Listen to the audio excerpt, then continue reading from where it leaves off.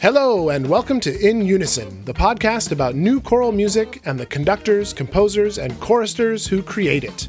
We are your hosts. I am Zane Fiala, Artistic Director of the International Orange Chorale of San Francisco. And I'm Giacomo Di Gregoli, a tenor in IOCSF, the Golden Gate Men's Chorus, and the San Francisco Symphony Chorus. And this is In Unison! I like being in unison. Let's open today's episode with a taste of what we'll be discussing this week, the new sound of all-gender a cappella singing at Yale. Here's the Dukes of Yale performing Ed Sheeran's Lego House on their 2020 album, This Name, Volume 1.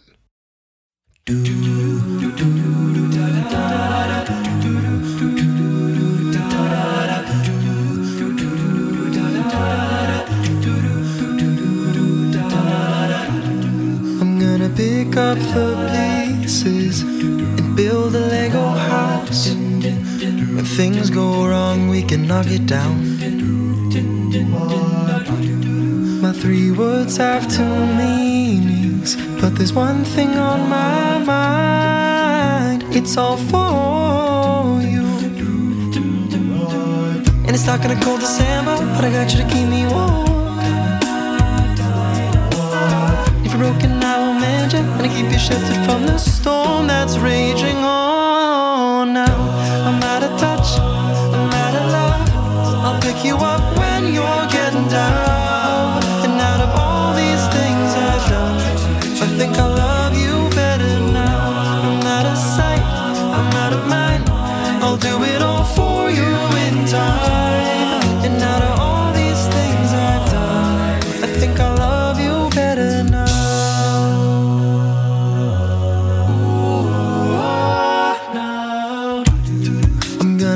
You by numbers and color you in. If things go right, we can frame it and put you on a wall. And it's so hard to say it, but I've been here before. So I'll surrender up my heart and swap it for yours. I'm out of touch, I'm out of love. I'll pick you up when you're getting down. And out of all these things I've done, I think I love you better now. I'm out of sight, I'm out of mind. I'll do it all for you in time. Out of all these things I've done, I think I love you better now. Don't hold me down. I think the braces are breaking, and it's more than I can take.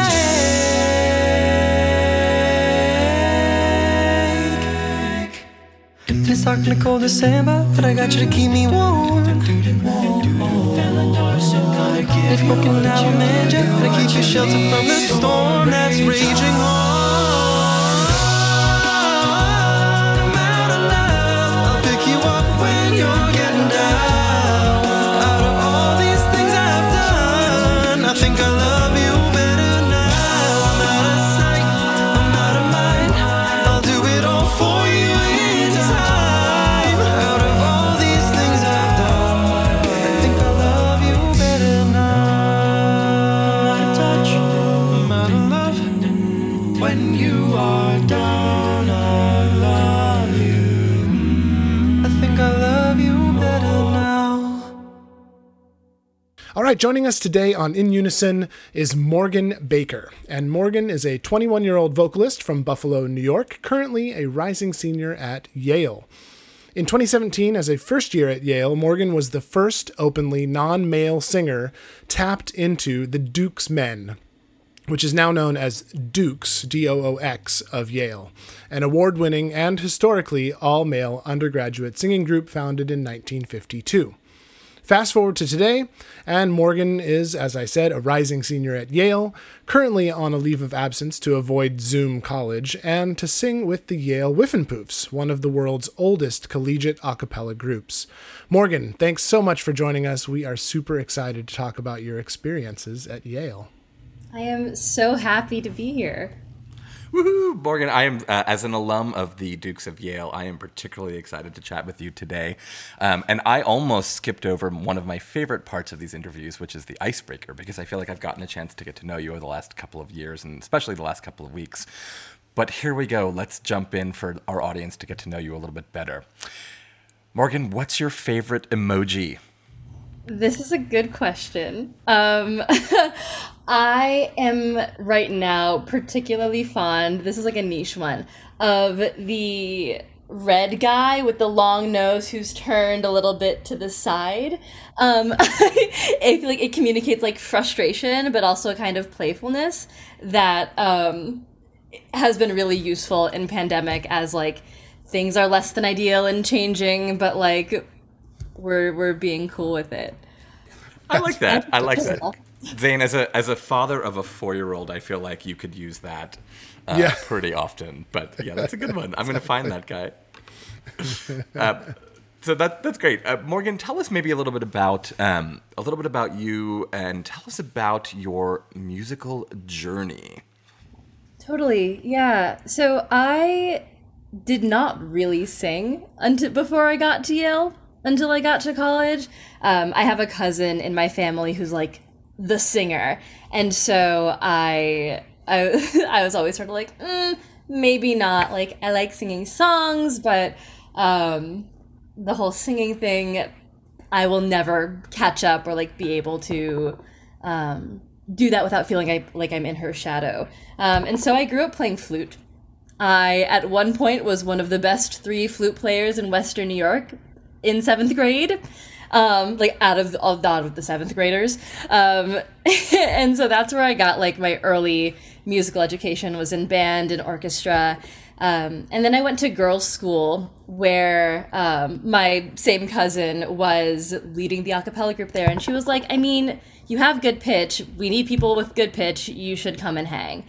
So I came and hung. And then I ended up pitching that group my senior year. And then came into Yale with a really robust love for close harmony. And speaking about the singing situation at Yale, maybe you can tell us a little bit about what that a cappella scene is like there. For those who don't know of it, maybe you can describe a little bit of like what it's like to land as a first year at Yale with a cappella looming large. It looms large, and that's not an understatement. It feels kind of silly to say, or like silly to imagine that singing groups could be like a culture on a campus, but at Yale there are 14 of them in the singing group council, which has to exist to organize all of us, and then more that are independent. So upwards of like 20 groups on a campus of 6,000 people who are singing without instruments. And in particular, those 14 groups of the singing group council have Rush every year at the beginning of the year, where we all compete for first year's love and attention and voices to end up singing in our groups. And that happens like your first week on campus. So you come, you have orientation, you hear from Dean Chun about what it means to be at Yale and how it's like okay to get a C, and then you are just like bombarded with flyers and things begging you to come and see these 14 groups perform. And I would say that a cappella at Yale is sort of analogous to Greek life other places. Frats at Yale are not really a popular thing. Singing groups are much, much larger. And at least for me, where I stand, singing groups at Yale have formed the bulk of my social experience. So how did you specifically then come to sing at Yale? Did you just get sucked into, and particularly in singing with a group that was then known as the Dukes Men? How did that come to be? Yeah, I knew coming into Yale that I wanted to be in one of these singing groups. During Bulldog Days, which is like the you just got admitted to Yale, come to campus and see what it's like, please come here. There's a big event with all of the singing group council groups where they're all in different rooms, and they have unlimited Popeyes biscuits and donuts from the donut place down the street. where yet again it is a competition for attention and fervor. And I went to that and saw a handful of groups that I just like completely adored and was drooling over. There was a guy who like stood on a chair and then tipped the chair over, and it was very sexy, and I thought that was very cool. And was just enchanted by that, and also the way that they all seemed to really love what they were doing and really love each other. And coming into Yale, having a bit of a like imposter syndrome, inferiority complex, was really excited about being a part of something in the way that being a part of an organization like singing groups at Yale is. So I came in like gung-ho, ready to audition. One of the first friends I met at Yale was someone who I did audition prep with, who ended up joining Shades of Yale, which is another group. And had actually heard of the Dukesmen first when a like upperclassman who is assigned to mentor me over the summer sent me a Yale Daily News article that was like, the Dukesmen accepting people of all genders for the first time ever, because it was sort of like big news in, I think, July when it was announced, because it was the first really like big singing group, or like well-known singing group on campus at Yale to rebuke the all-male tradition. And I got that and was like, oh, cool. Wasn't like looking at them, but that's nice, good for them. And then ended up just being wooed over the course of Rush, which includes auditions, but also meals, Rush meals with current group members and concerts and parties and all the things that make you feel as a first year like you are wanted by something. What was it that in particular that wooed you? Because here you are, you're not even thinking about singing, TTBB, like all men's rep, or traditionally all men's rep, and now you're just meeting folks and you're suddenly like, putting it into the consideration, putting it potentially in your wheelhouse. What was it that hooked you in? I mentioned on my first Rush meal that I had like done some arranging, and I put that in air quotes because that looked like me singing lines into GarageBand and not even transcribing them, like singing them back to learn by ear, with my singing group in high school. And one of the people on that Rush meal pulled out his laptop and opened up a Sibelius file of our arrangement of Toxic, which I had heard because I had really done my homework. And it was like 8 lines and ridiculous splits and the most like mind-boggling thing that I had seen. And I also had like heard the end result and was just like overwhelmed at how musically like challenging and innovative and interesting it seemed to me at the time, and sort of still does. Toxic is one of those Dukes arrangements that's like, okay, you had a studio and somebody told you could do anything, and so you did this, which is something I really love about Dukes, in like now being a part of it. But I was enchanted by how much the people really cared about the quality of music that they were making. That it wasn't just a lot of singing groups at Yale travel. That's a big draw. So part of the advertisement is, come sing with us. You'll sing a bunch of gigs during the year and people will clap for you, and then you get to go to like Ecuador or China or Greece for free because we go to Yale and people want to hear white boys from Yale sing songs. People are like absurdly nice to white boys who sing. And so that was like, cool. But I was really interested in having a musical experience, especially because I wasn't going to do musical theater or like classical singing at Yale.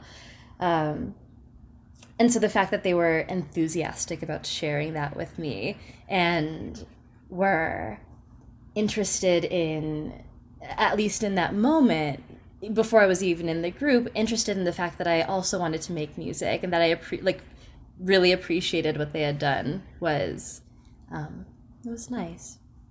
Let's hear a bit of that Yale a cappella sound that wooed Morgan into joining the group, formerly known as the Duke's Men of Yale. From their 2017 album Golden Hour, here's the Duke's Men performing Britney Spears' Toxic. Baby, can't you see? I'm falling, I'm falling, falling. Your love takes me higher.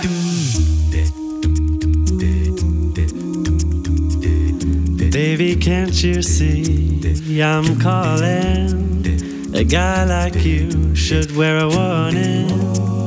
It's dangerous, I'm falling. There's no escape, I can't wait, I need a hit. Baby, give me it, you're dangerous, I'm loving it. Too high, can't come down, losing my head, spinning around and round. Do you feel me now? With the taste of your lips, I'm on a ride. You're toxic, I'm slipping under the taste of a poison paradise. I'm addicted to you, don't you know that you're toxic?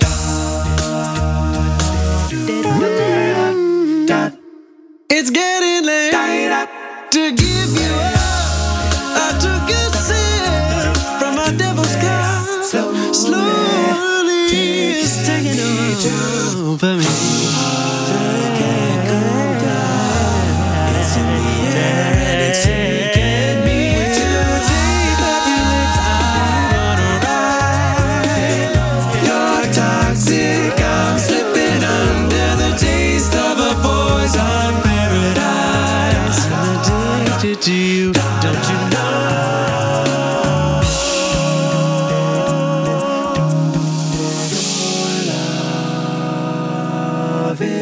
Toxic. You're intoxicating me now. With your love is toxic. Intoxicating me now. I think your love, your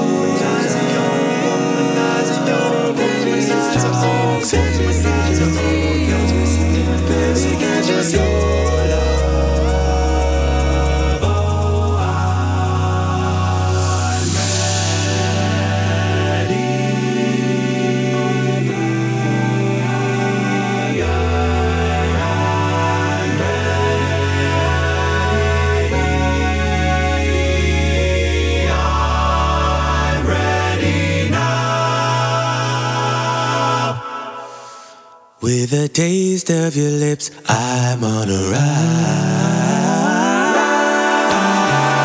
You're toxic, I'm slipping under the taste of a poison paradise. I'm addicted to you, don't you know? With a taste of you.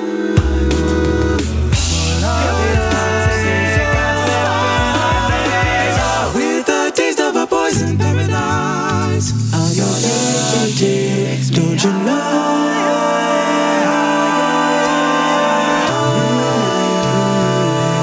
Oh, can't you see your love? It takes me higher. Why do you think that Dukes was the first ensemble to make that transition to opening it up to all genders? So something that Giacomo and I were talking about a little earlier, or something that Giacomo told me about, was apparently the pink wave that happened in the 90s of the group, right? So if you want, you can tell. Well, the pink wave was basically what we were referring to as sort of like in the mid-90s, it was the first sort of wave of openly gay members in the group. And I think it was during a time when it was still, you know, the Clintons were in office. I mean, the first Clinton was in office. Don't Ask, Don't Tell had just become policy. And so, like, it was very much still this culture in this time of, like, let's not be terribly out or whatever. And the Dukesmen at the time was the first group where we were like, you know what, actually we're going to break down these barriers. Like, it's fine. You can audition, you can be openly gay members. I mean, and it's sort of what's interesting in thinking about. It's something that Mari Isabel Valverde told us, which is, when we asked something about the first trans folks who were part of a group or the first non-binary folks who were part of the group, and she's like, oh, no, we've always been there. You're just aware of it now. And it was the same was true in the mid-90s where folks were coming out. It's like, we weren't the first gay members of this group. I mean, please, it's an all-men's a cappella group. Like at Yale, of course, there have been members throughout it. But it was something about that period of time where the mentality shifted. And it just wasn't a big deal anymore. And so the fraternity that existed extended into what we called the pink wave, which was more and more members felt comfortable coming out. We started tapping members who were openly gay, and now it's just not an issue at all. Like, I think that it's sort of followed suit, which is interesting to sort of follow up to you, Morgan, where now you've got the Dukes who are like, you know what, we're going to smash one more barrier. What was that like to be the first person now who was joined into this group? And you told me a little bit about it a couple of days ago, but I guess, did you even think about it that way as this momentous thing, or were you just sort of like, I just want to sing? From what I understand, or actually before that, something that is important about what you just said about gay folks always being there is that I am almost 100% certain that non-male people have always been in Dukes, like long before I got there. And so there's a big YDN headline and a big hoopla because I have this hair and this body that screams that I am not like the people who have come before me in this group in this very obvious way. But I'm also extremely aware that that is only the narrative because my non-maleness is so obvious, in a way that the gender diversity of the group hasn't necessarily been in the past.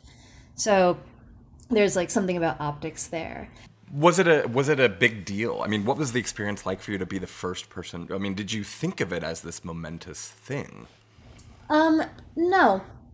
For me, did I think about it as a momentous thing? The short answer is no.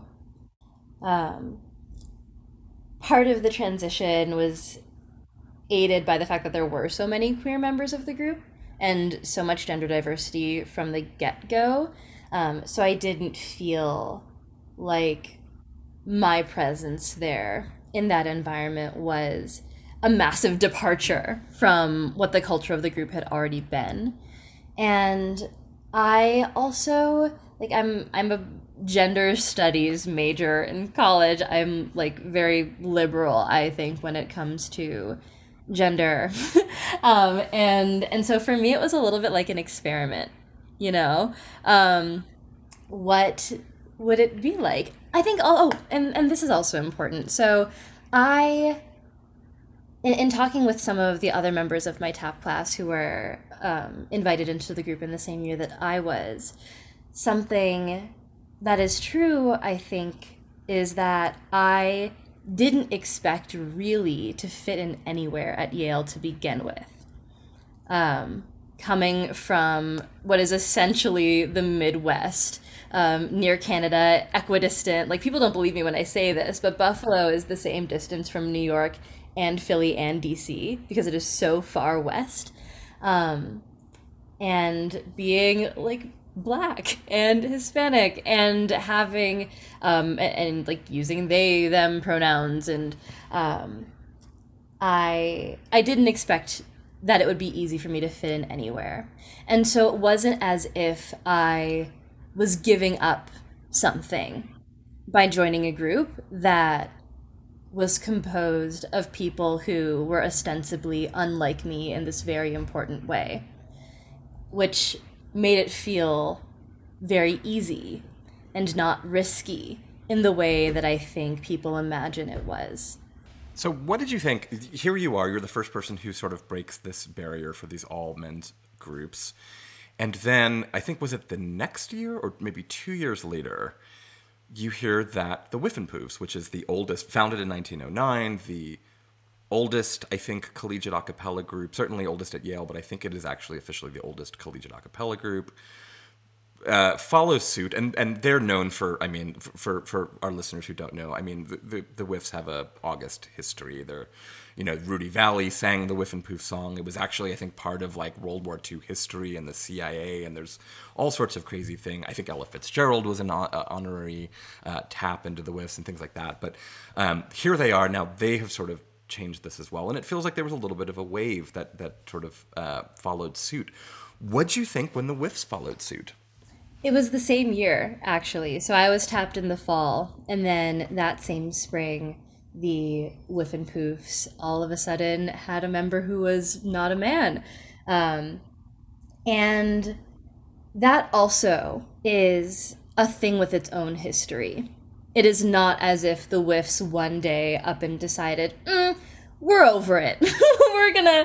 we're gonna like break this 110-year history of there being no woman in this group and like do something different. It wasn't that. People have been agitating for the Whiffs to include people who are not men since at least the 80s, if I'm not mistaken.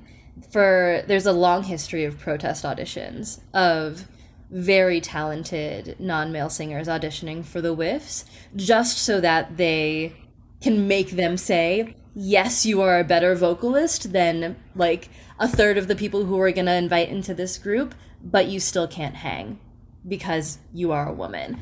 And so there was a long history of that happening probably every year. And actually, this is like maybe a part of the history that isn't talked about often. There are like articles in the Yale Daily News about it, but the same class of Whiff and Poofs, it was Kenyon Duncan's pitch year. So the class of Whiff and Poofs that voted, yep, we are going to audition, or like we're going to welcome in people of all genders, there were a lot of Dukes in that class. And I think that the Dukes having had that conversation at the same time in a situation that maybe felt lower stakes, primed some of them to have that conversation with regard to the Whiff and Poofs. And if I'm being honest, when her name's Sophia, the first non-male Whiff and Poof, when she was tapped, I was sort of like, damn, I sort of wanted to be first. In my heart, you broke that barrier first, as far as, not even just in my heart, in fact, you broke that barrier first, as far as I'm concerned. And by the way, for folks who are listening and may not understand this, by the way that the a cappella system works also is that there are two senior groups. There's the Yale Whiff and Poofs, which had traditionally been an all-male group, and Whim in Rhythm. And there are what we refer to as the undergraduate groups. So your freshman through junior year, you sing with a group like the Dukes or the Alley Cats or Mixed Company, and lots of wonderfully, incredibly talented groups. And then when you're a junior, you audition to get into the Whiff and Poofs. So that's where Kenyon and other folks had come in with informed opinions and said, hey, it's time for a change because we just have been having this conversation for some time. Let's hear some more of that new Duke sound. Here are Morgan Baker, Paloma Ortega, and Charlotte Polk singing Fleetwood Mac's Landslide. Took my love and I took it down. I climbed a mountain and I turned around. And I saw my reflection in a snow-covered hills when the landslide brought me down. Oh, mirror in the sky, what is love? Can a child within my heart rise above? Can I sail through the changing ocean tide? Can I handle the seasons of my life?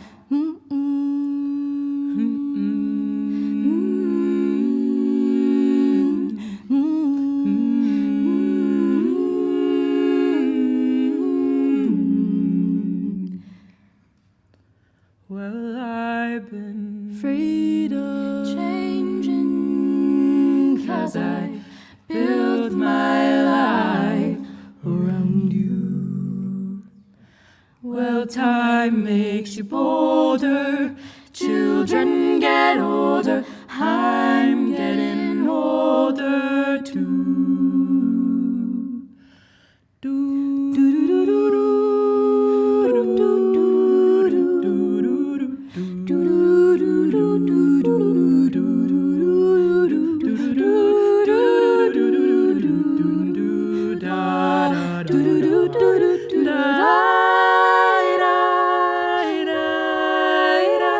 Well, I've been afraid of changing, 'cause I built my life around you. Well, time makes you bolder. Children get older.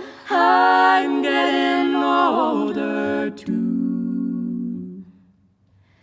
And if you see my reflection in the snow-covered hills, well, maybe,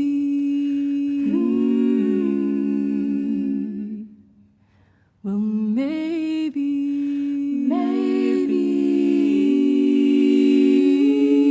well, maybe.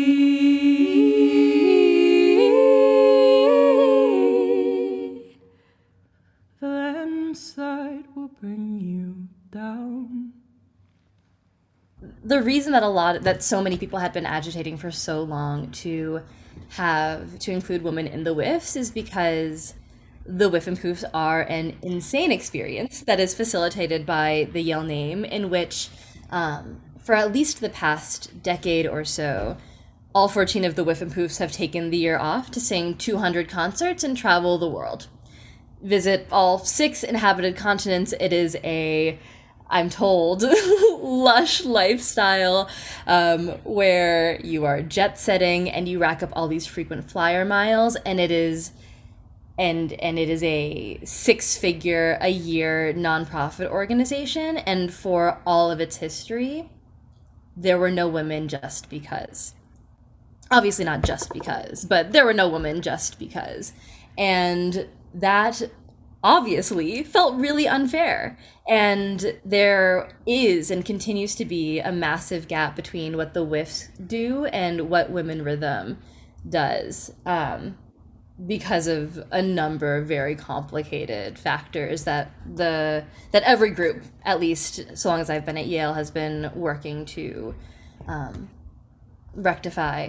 But it's an important thing that happened, and it's like sort of, it's a very liberal kind of thing, you know, to say, yes, this bastion, this concentration of privilege, let's make it better by inviting women and acting as if that, like, you know, solves the fact that it's sort of messed up, that we, as 21-year-olds who are like, you know, it's a new Whiff and Poof group every year, that we get to piggyback on the reputation of this institution, and profit so much from it. But that's why it was important for, you know, the weeds. We're here. Well, let's talk about that. Maybe let's shift into sort of some of the musical details, if you will, of singing with the Dukes. So tell us, what part do you sing? Do you still consider them to be the TTBB parts, or like are parts meaningless? As of today, we still identify as a tenor, baritone, bass group, and that's on our website, and that's what you'll hear us say. But internally, the voice parts mean very little, especially when you're thinking about what the span of notes that you would sing as a T1 in arrangements like post 2020, like 2000, much wider than the span of notes that a tenor 1 would sing in arrangements from like the 60s, 70s, 80s. So to say that we're like a tenor, baritone, bass group, if you're imagining that we're singing traditional choral voice parts, is misleading. I would say that T1 is more comparable to like an alto 1 sop 2 part in an SATB group. So how has the rep actually changed then since you've joined the group? I think the way that the repertoire has changed has been reflective of broader transitions in vocal music. They're like specifically with regard to changes in recording capacity and amplification. We can do things now that you wouldn't have been able to pull off in like 2000, just because of like the way that mixing and mastering has advanced. So there's a lot less homophony in the music that we sing now. But we also sing a lot of music still from the 70s and 80s, especially when we're performing live, where we don't have the benefit of multi-track recording. So I was going to ask as well, and it sounds like one of the things, I happen to be part of the group that did the very first, what was it? The collegiate a cappella competition that we did with good old Deke Sharon, and we went to Lincoln Center, and I think we were runners-up to the Loreleis of UNC at the national level. So we run around telling everyone that while we didn't win, we were the best all-men's group that year. So like we took that and just ran with that marketing. It didn't do us much good, but we still ran with it anyway. But you all now are known for doing quite a few different adjudicated competitions. When did why that tradition seems to have continued on? What do you all find interesting about it? That is a very new thing, and really only a thing because of the pandemic. In a normal year, we would be spending most of our time in rehearsal or gigging, and that's probably 8 to 10 hours a week, depending on the week. And so there's not a ton of time, or I'll backtrack. There are groups, and there's one group on campus that does this, that spend their time preparing for these competitions. It's a very particular kind of thing where you have like a 10-minute set and you rehearse the heck out of it. We choose not to compete and instead choose to focus our time on gigging live to make money, to be able to go to Greece and Ecuador and what have you. So that is typically our focus. In pandemic, where obviously that's not possible and we're not rehearsing 6 hours a week, it's been a question of, well, like, what do we do? And the fact also that the ICCAs were virtual this year meant that we didn't really have to do choreography, which we don't like to do. We didn't have to rehearse a big set and like be ready to perform it live. And so a lot about pandemic has played to our strengths as a group, especially recently. We have had a lot of fun and a lot of success with recorded a cappella, especially. I have this list on my phone of the many like things that we've won in just the past year because we've had the opportunity to focus so much on recording. And so it's really been a thing that's been born out of pandemic. Let's hear one of those award-winning recordings, an arrangement of Vulfpec's Animal Spirits.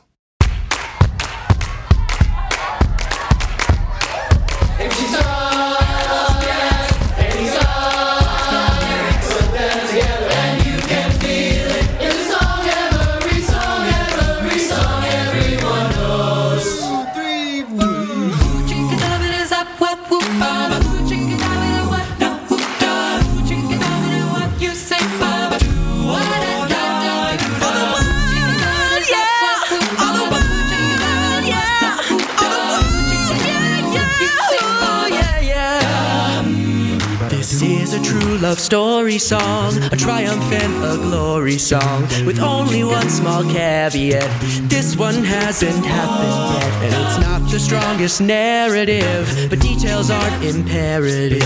What matters is the way it ends. They've got 16 mutual friends, animal spirits, heartfelt lyrics, you can feel it. It's a song everyone knows.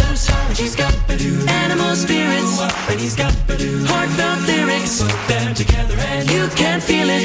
It's the way the story goes. Now everyone seems unaware that these two are a destined pair. But I've checked out their astral chart. This one is a work of art. Now I know she reads astrology, and he can't stand astrology, but he's quick with an apology when he wisecracks a zodiac. And she's got animal spirits, and he's got heartfelt lyrics. Put them together and you can feel it. It's a song everyone knows. And she's got animal spirits, and he's got heartfelt lyrics. Put them together and you can feel it. It's the way the story goes. Ooh, oh, oh. And when the rise in action rises, there is only one thing left, and that's the climax.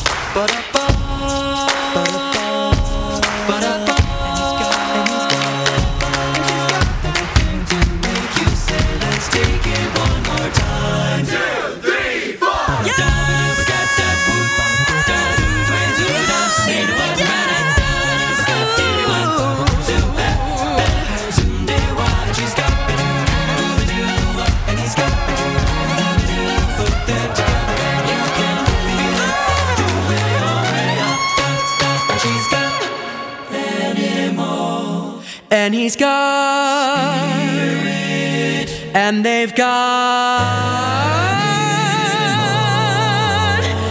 love. So we talked a little bit about what your experience was like and sort of coming into the group, and for you it sort of felt like a bit of a non-issue, and it sounds like for the members of the group it was also a non-issue as well. Have other groups followed suit? I mean, are you seeing, aside from the Whiffenpoofs, have any other groups sort of made the same leap? Not as of yet. I've heard rumors that, like, as you do, that some of the other all-male groups on campus are considering going all-gender, but it's, there's been no actual major movement on that yet. Well, let's to play devil's advocate. Why wouldn't you? I mean, why wouldn't these groups do that? Is there something that's unique or different about why? Do you have any thoughts about why these other groups might still exist on campus and potentially not invite non-male members? Yeah, I mean, one of the things that people said about Dukes as Dukes was preparing to go all gender was this catastrophizing about, well, like, once you have people who aren't women, the sound, or people who aren't men, the sound is going to change, and the sound of the group is going to get worse because women can't sing tenor, and it'll ruin the sound of the group. The sanctity of the sound, if you will. I don't know who blessed it, but apparently there's a sanctity of the sound. A lot of rhetoric about purity and preserving this thing that, frankly, for a long part of Dukes' history, wasn't super sophisticated. It's an interesting question and a worthwhile question about what is worth preserving in tenor baritone bass music, what is worth preserving in about like music and ensembles that were intended to be all men. I believe very strongly that it would be wrong for a group to do it just to go all gender just on principle. And for that reason, I am glad that what we are not seeing on Yale's campus is historically all male groups rushing to go all gender because they're told that that is like the right thing to do. Something that was important to me in feeling comfortable joining Dukes was that I knew that every single person who I would be singing with wanted me to be there. Every single person had voted and said, yes, I am excited about singing with somebody who is not a man, maybe, if they happen to materialize in auditions. And if that weren't the case, if I hadn't been 100% sure, then that wouldn't have been a space that I wanted to be in. And so I think that it's important that groups really do answer that question for themselves about what is worth preserving, what the core of the ethos of their group is. And for Dukes, the people who came before me decided that actually being all male wasn't core to what it meant to be a member of Dukes or the Dukes Men. For other groups, that might not be the case. And I think that is important to recognize. Now, what I will say is that none of those premonitions have come true about people who are not men ruining the sound of the group. We just released the last of our 2-part album that we've been working on for the last 2.5, 3 years. And the silent killer on especially the second volume is one of a woman who we tapped last year, Archer Ferdima. I mean, she's on almost every track and is turns it out all of the time. She just adds something that is so special. And I think the same goes for Charlotte and Paloma, who are also the other non-male members of Dukes. And, it's the 4 of us and that's all there are. And we have the awards to prove it, frankly speaking. We, I think, just recently won runner-up Best Collegiate Song Mixed Voices at the Contemporary Acapella Recording Awards. And if, there's incongruency between the assumption that having non-male voices will ruin the sound of the group and the fact that we are turning out music that slaps. What was the song that won the award? I think it was Levels. Yeah, I'm pretty sure it was Levels, which also won outright Best Mixed Voice Arrangement. So that was also done by Ethan Tryman, who is our star video editor and such a gem and such an asset. Here's That Silent Killer, Archer Ferdima performing with the Dukes, singing the first solo on Levels by Nick Jonas.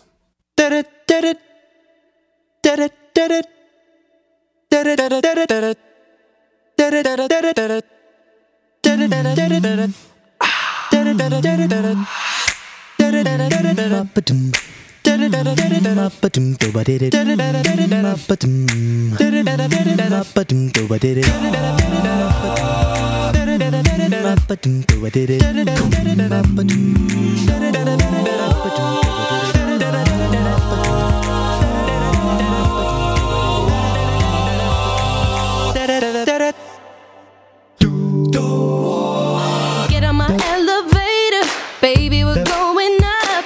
Give me that now and later, I can't get enough. So much to discover, please don't stop me now. Every time I touch you, I lift right off the ground. All the walls, I'ma go where they all go. Up a floor, yeah, I know we can get higher. Yeah, there's levels to your love. Yeah, there's levels to your love. And I know we can get higher. Yeah, there's levels to your love. And I keep on climbing up.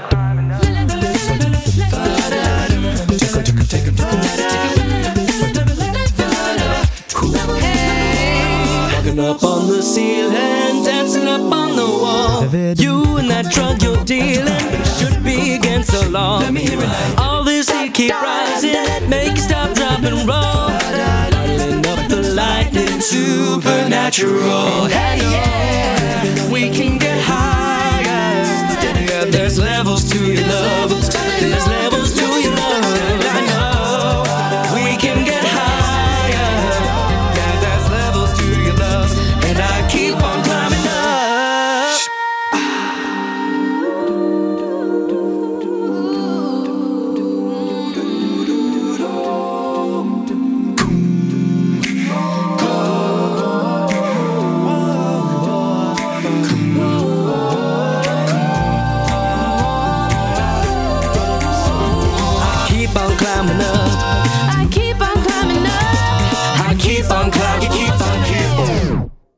Keep on climbing up.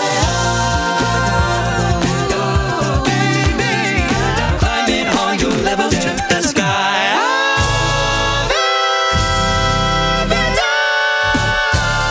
There's levels to your love. There's levels to your love. There's levels to your love. And I keep on climbing up.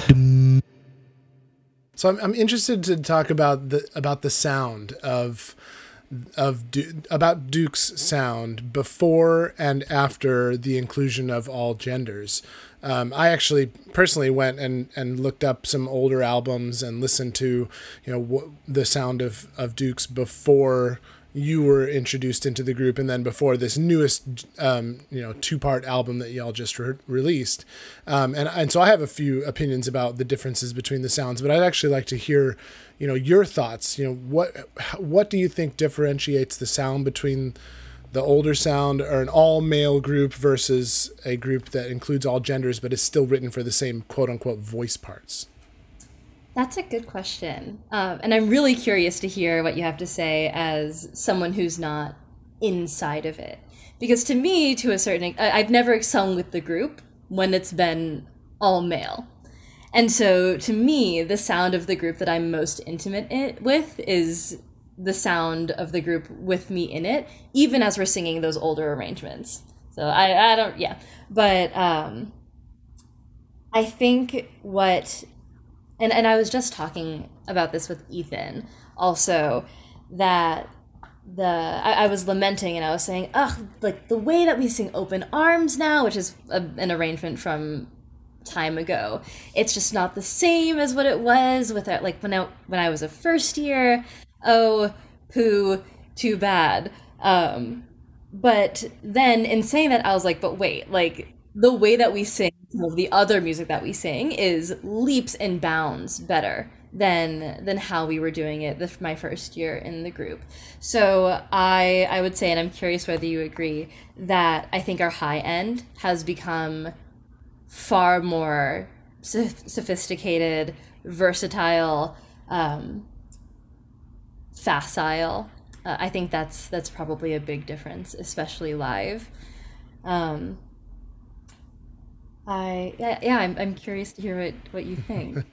Well, I feel the same way, as I listen to, obviously I wasn't able to find like a song that was recorded pre all gender and then that song again being recorded by the all gender version. And so I couldn't compare apples to apples exactly, but I did feel the same way that the upper range of the sound it's sweeter. There's something more generous about it, something more tender to the upper part of the range. And that's just a physiological thing. I mean, when you take a male voice and you have them sing up in this upper register, but in a certain style, because that's the style of music that we're talking about, there's an edge to it. And a non-male voice doesn't have that edge, which to me I actually preferred, but I could see why that, and Giacomo and I talked about this a little bit earlier in like a barbershop quartet, right? Part of what makes a barbershop quartet sound like a barbershop quartet is the fact that it's all male voices and they do everything they can to match the timbre of their voices, right? So that it's almost like 4 of the same voice just singing in different ranges, but so much of the color and the timbre of their voices is identical, or as identical as they can get it. And that's how you get that pingy sound that a barbershop quartet has, which is what I think we love about a barbershop quartet.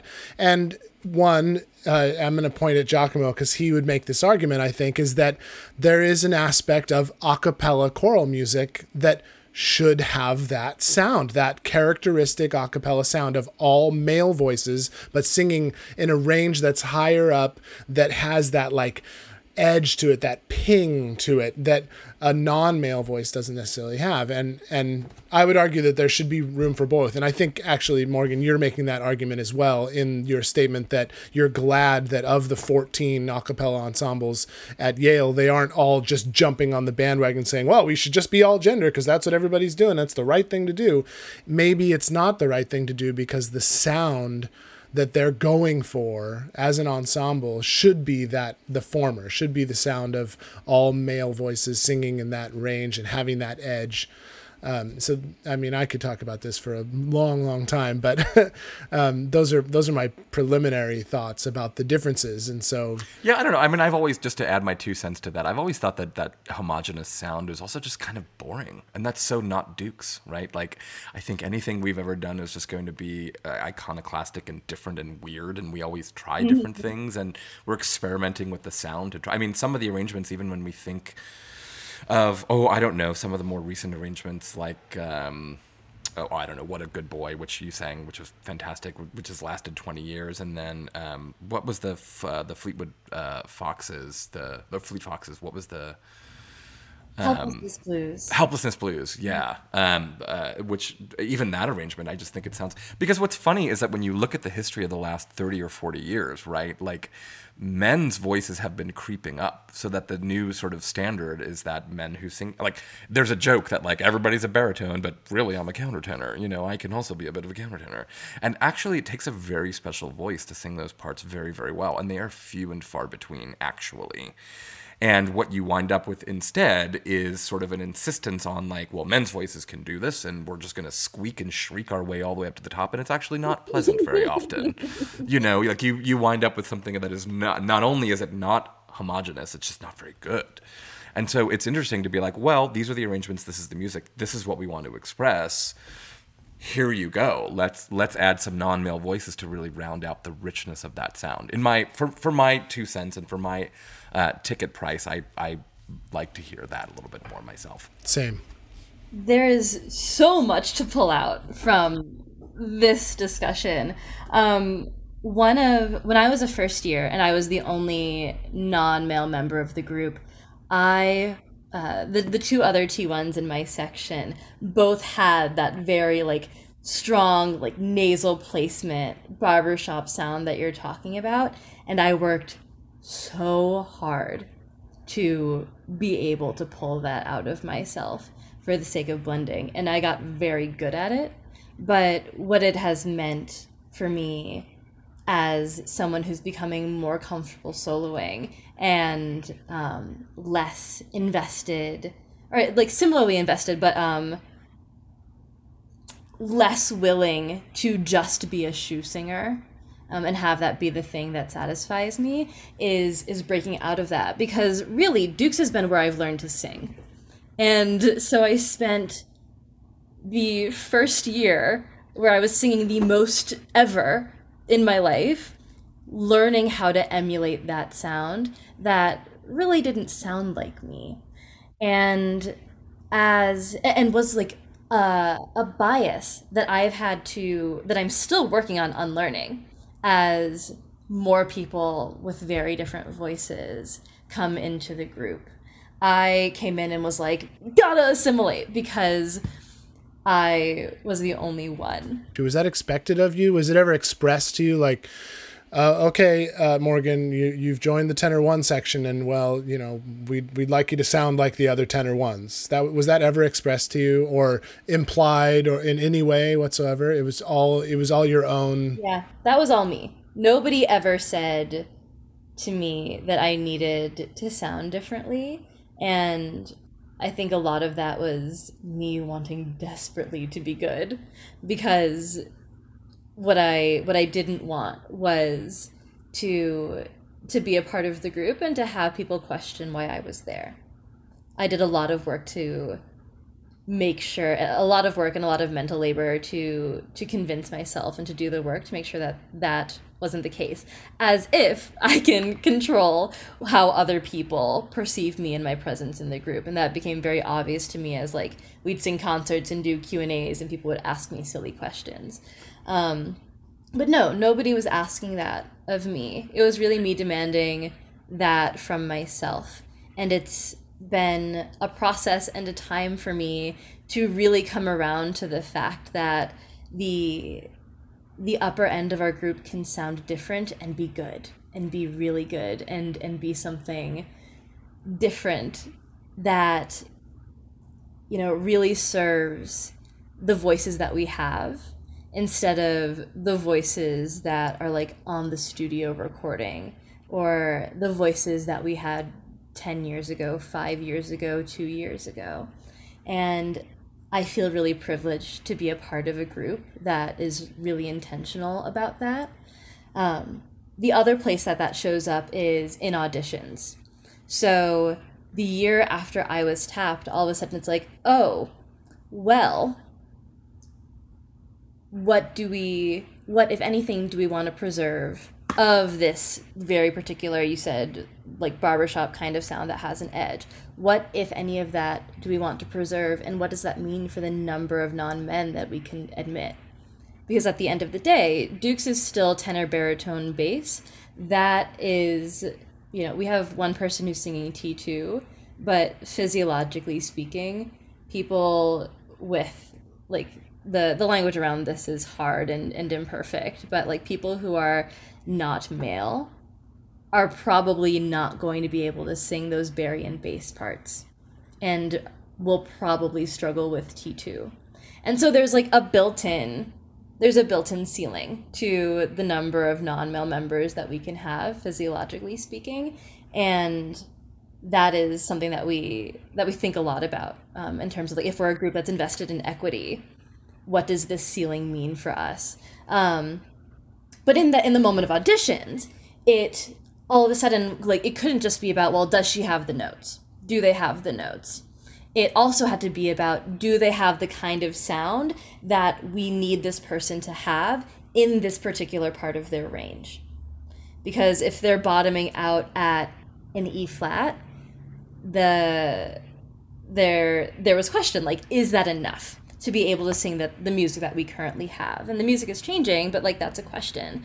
And we had to be really careful. Like, we didn't have the luxury of being able to use euphemism. We didn't have the luxury of, or actually, let me flip that around.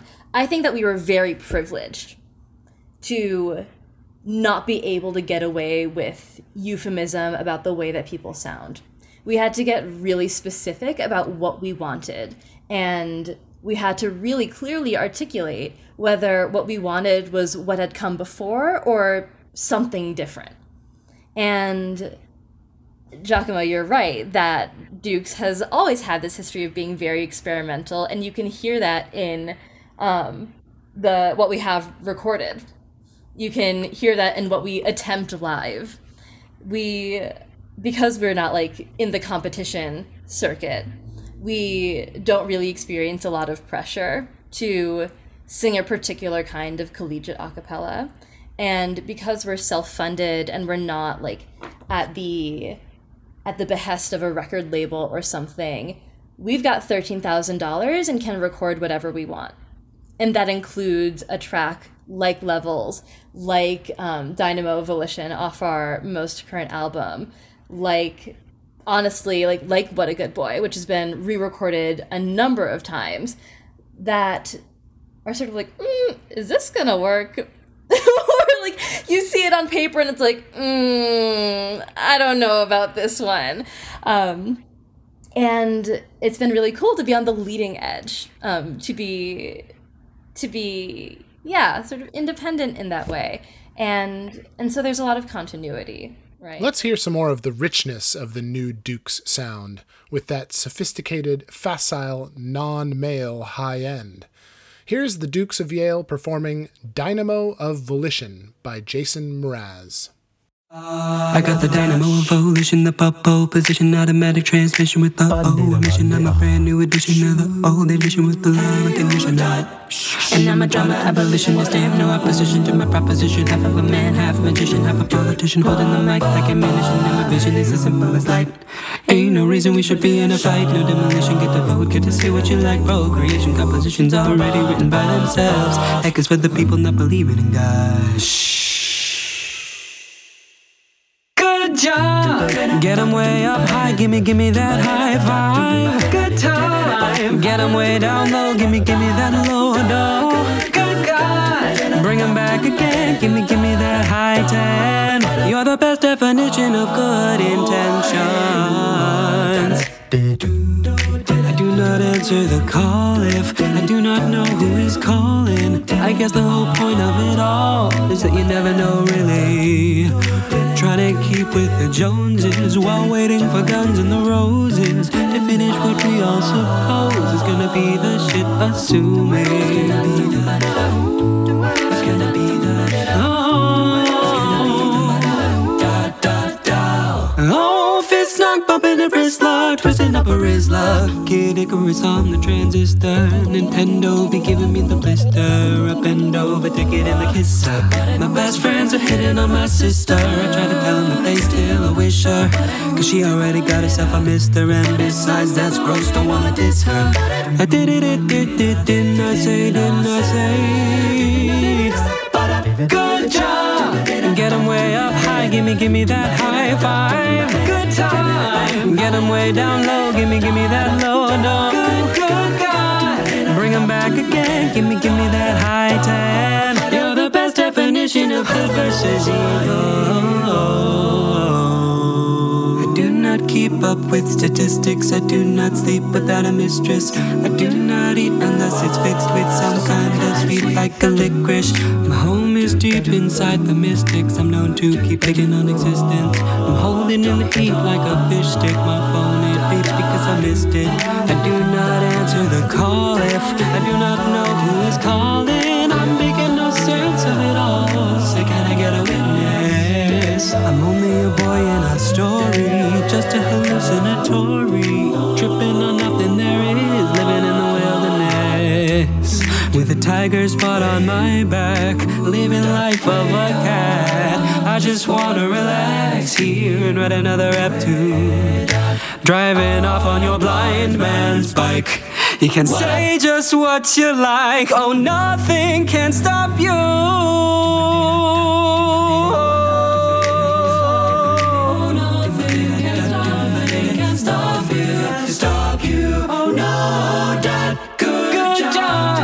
Get 'em way up high, gimme that high five. Good time. Bring 'em way down low, gimme that low dough. Good God. Bring 'em back again, gimme that high 10. You're the best, you're the best, you're the best.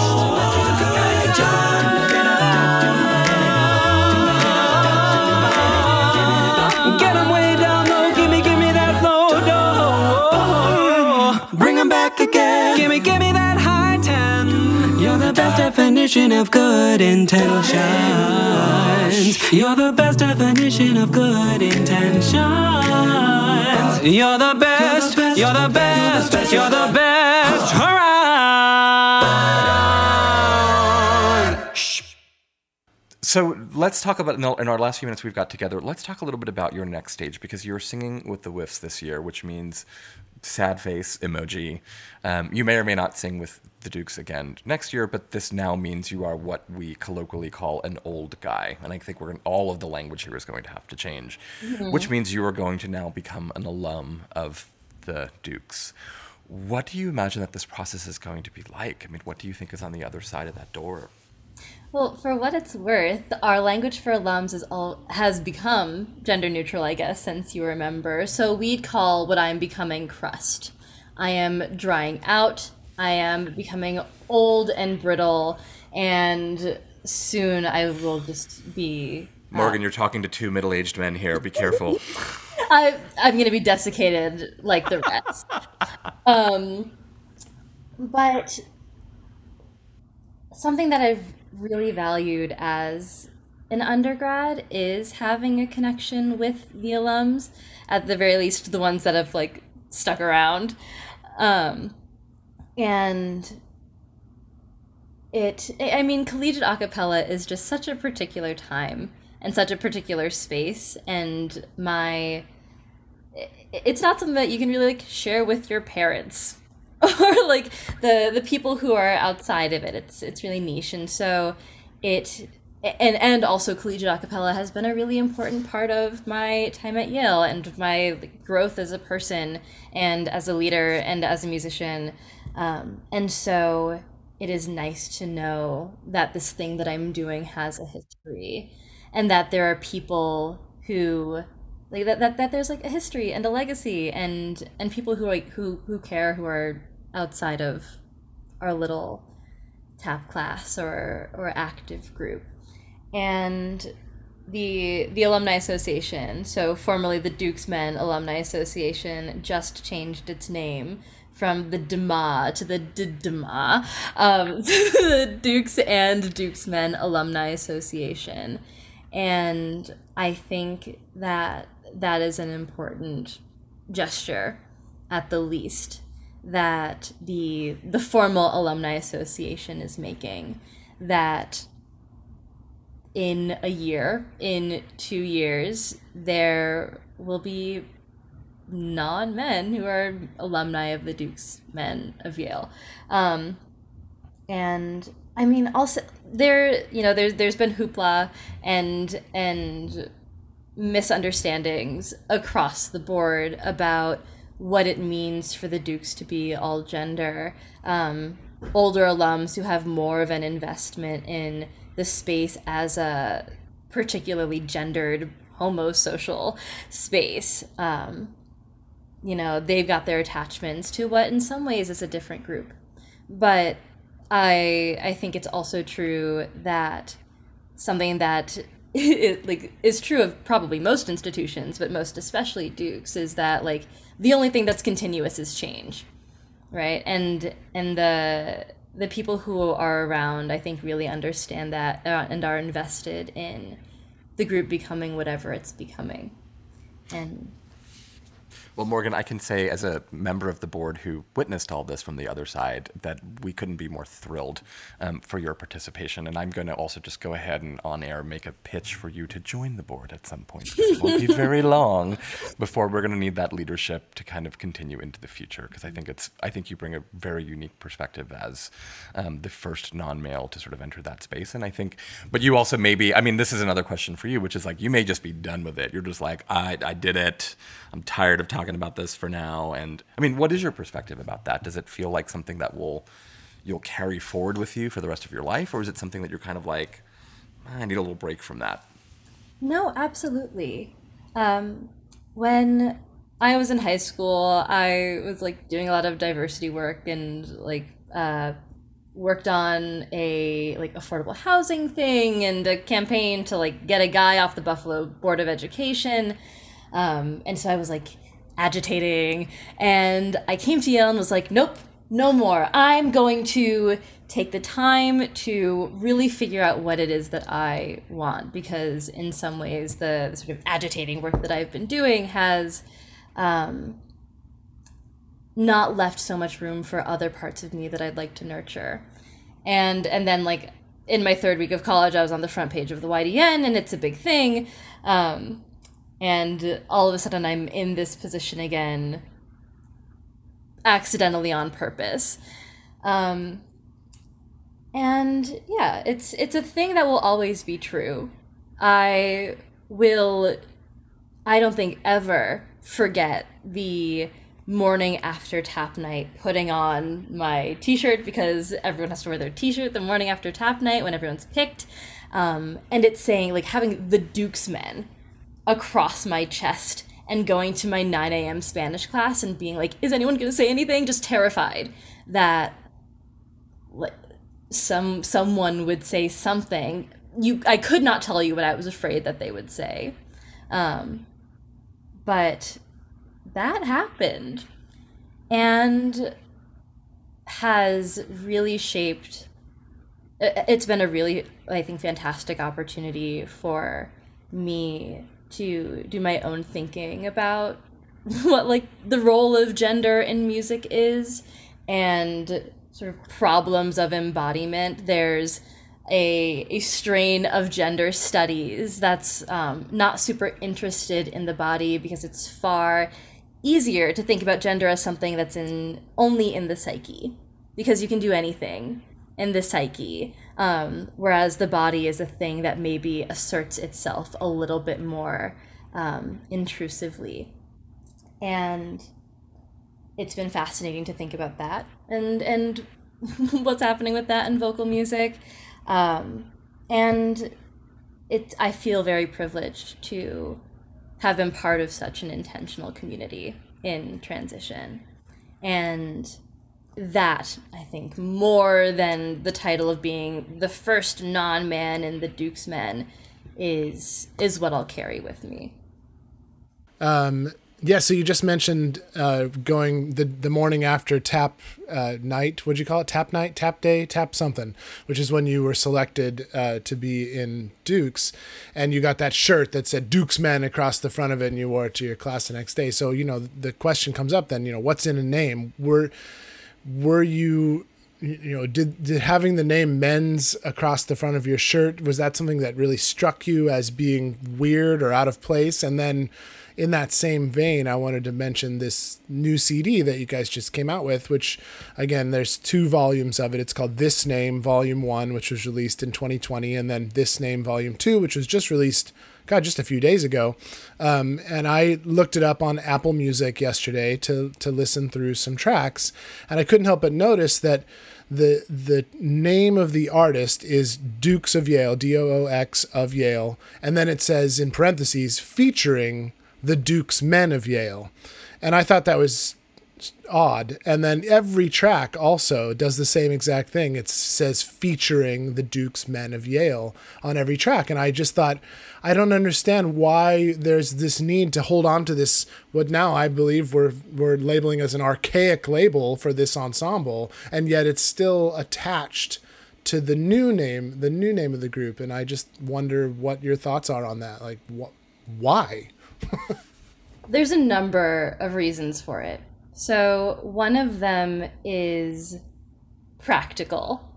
During Rush, when people are Googling us and looking us up, we want people to be able to find us under both names.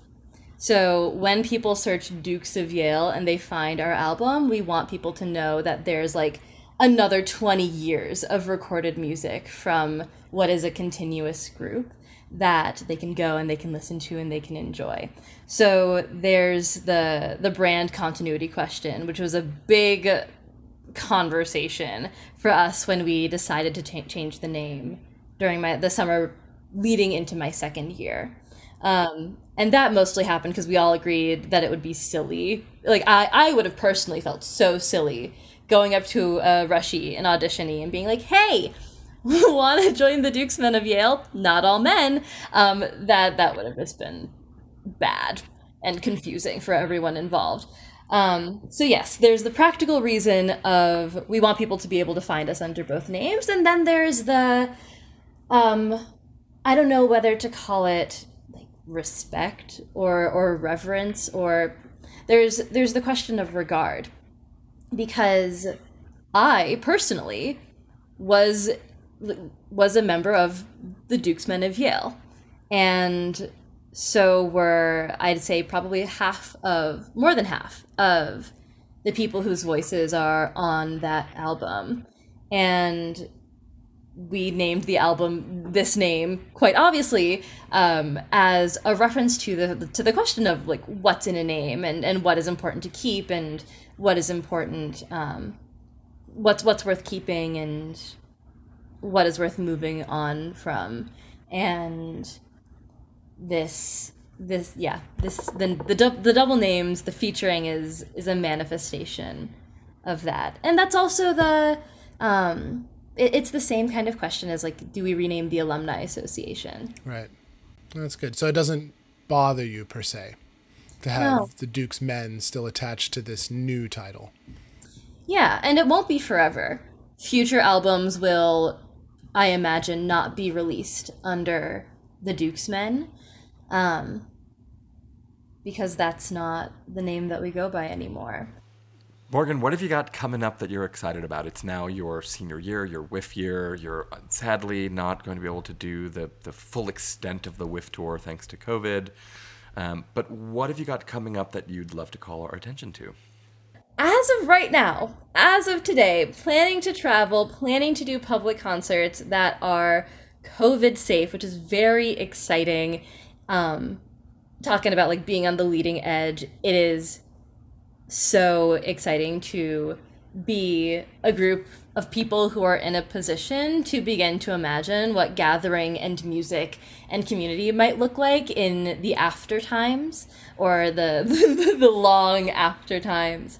So barring any complications or really unfortunate worsenings in the state of COVID in the US or in the Bay Area, we will be in the San Francisco area between July 19th and July 31st. And so if you're interested in seeing some live Yale a cappella for the first time in a year and a half, then you can go to whiffandpoofs.com. That's WHIFFENPOOFS.com to find more information about ticketing for our public concerts. I imagine we'll also be doing some live virtual stuff. We did some of that in when we were all quarantined together in February.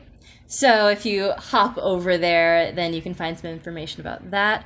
Also, with Dukes of Yale in particular, lots of video content coming out right now. So you can find us on YouTube for that, for Animal Spirits, which was our ICCA semifinal runner-up award-winning music video based off of our new album, and also... That's the one that starts with a little reference to the game Animal Crossings, right? Yes. Adorable. Yeah. That's really great. Yeah, and Dukes will probably be releasing a deluxe album that includes that, I don't know if you call it remix or rearrangement of Animal Spirits, the Wolfpack song, and some other virtual choir stuff that we did. We did a re-recording of Helplessness Blues that'll probably be on there.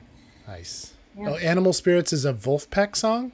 Yeah. I love that band. Oh my God. Giacomo, are you familiar with Wolfpack? You told me about Oh, I them. did. Oh God. told me about Wow. I love everything they do. Dukes love Wolfpack.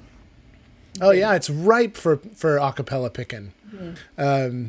This is great. We will definitely put all the links in the show notes, as we always do, to all the websites that we want to bring everyone's attention to, and to the videos and the YouTube channels and all of that stuff, because Dukes is doing some good stuff. I definitely went down the rabbit hole last night and thoroughly enjoyed myself listening to the new CD. And in fact, your solo on What a Good Boy. I have been a huge Bare Naked Ladies fan for most of my adult life. And so I know that song very well. And I've now heard 3 different versions of that arrangement that Giacomo has shared with me because of his connection to Yale as well. But I think yours is my favorite. Thank you. Yeah, and you know what? I got to say, it comes back to what we were saying before about this sweetness is not the right word, but there's no sharp edges on your solo. It just hits the emotional aspect of the song in a way that I don't think the other soloists did. No offense to Holcomb or to anyone else who's sung that solo in the past, but there was something about your rendition of it that I thought really hit home for the song, for the character of that song. That's what I think. So I really appreciate that. Thanks. and we'll of course play it on the show for our audience so they can hear your beautiful voice.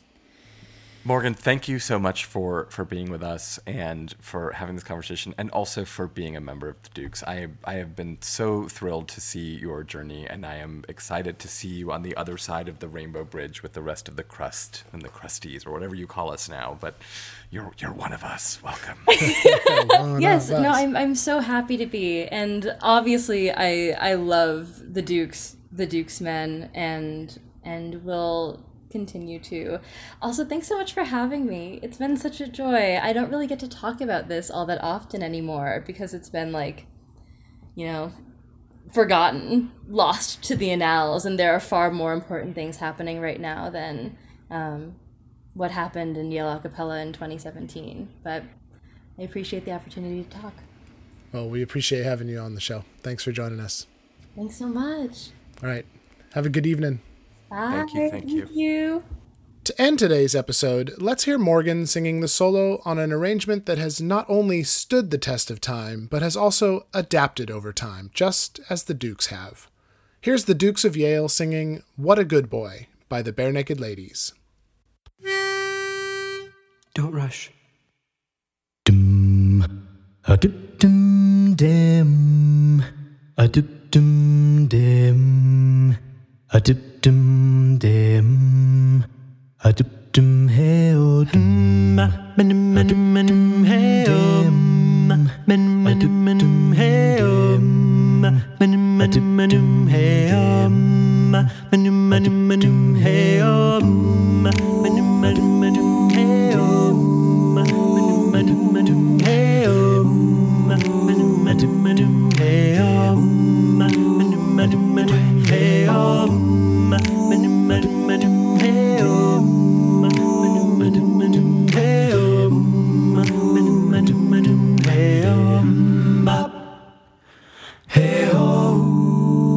When I was born, they looked at me and said, what a good boy, what a smart boy, and what a strong boy.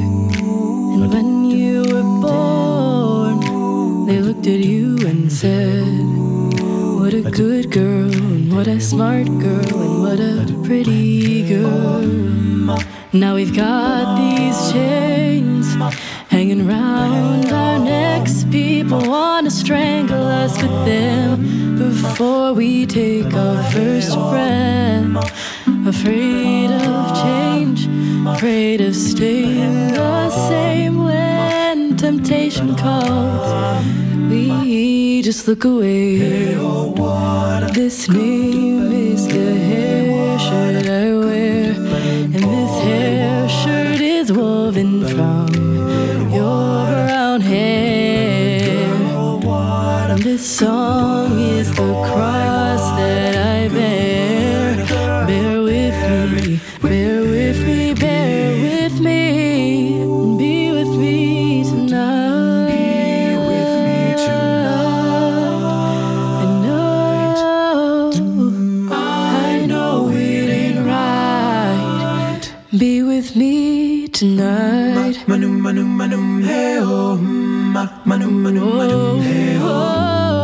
So I go to school and I write exams, and if I pass or if I fail, does anyone give a damn? And if they do, they'll soon forget. It won't take much for me to show my life ain't over yet. I wake up scared, I wake up strange, I wake up wondering if anything in my life is ever gonna change. I wake up scared, I wake up strange, and everything around me is strange. It's a hair shirt I wear, and this hair shirt is woven from your brown hair. This song is a cross that I bear. Bear it with me, bear it with me, bear it with me, and be with me tonight. Be with me tonight. And I know it ain't right. Be with me, be with me.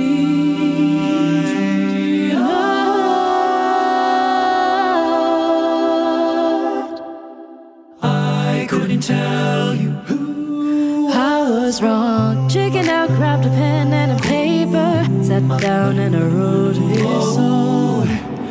I couldn't tell you that you were right, so instead I looked in the mirror, watch TV, laid awake all night. So we got these chains hanging round our necks. People wanna strangle us with them before we take our first breath. Afraid of change, afraid of staying the same. When temptation calls your name. This name is the hair shirt I wear, and this hair shirt is woven from your brother. This song is the cross that I bear. Oh, bear it with me.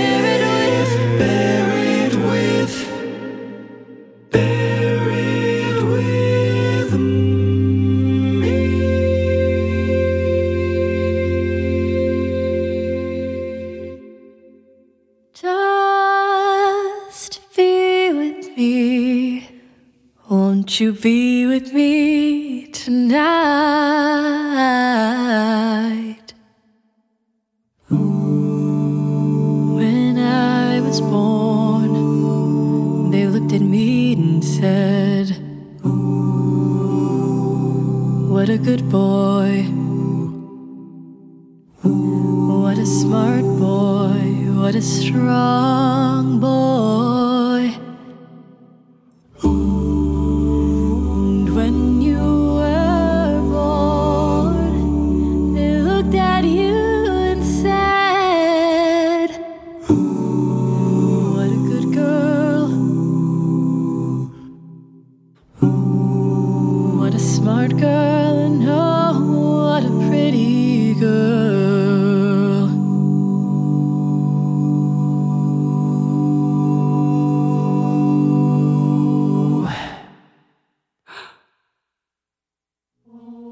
Thanks for listening to this week's episode of the In Unison podcast. Be sure to check out episode extras and subscribe at inunisonpodcast.com. You can follow us on all social media at In Unison Pod. And leave us a review on Apple Podcasts to let us know what you think.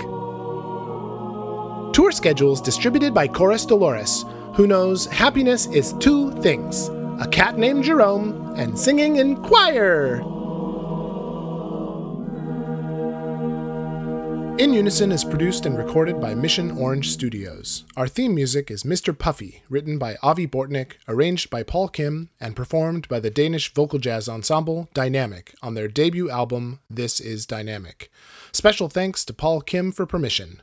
Be sure to check them out at www.dynamicjazz.dk.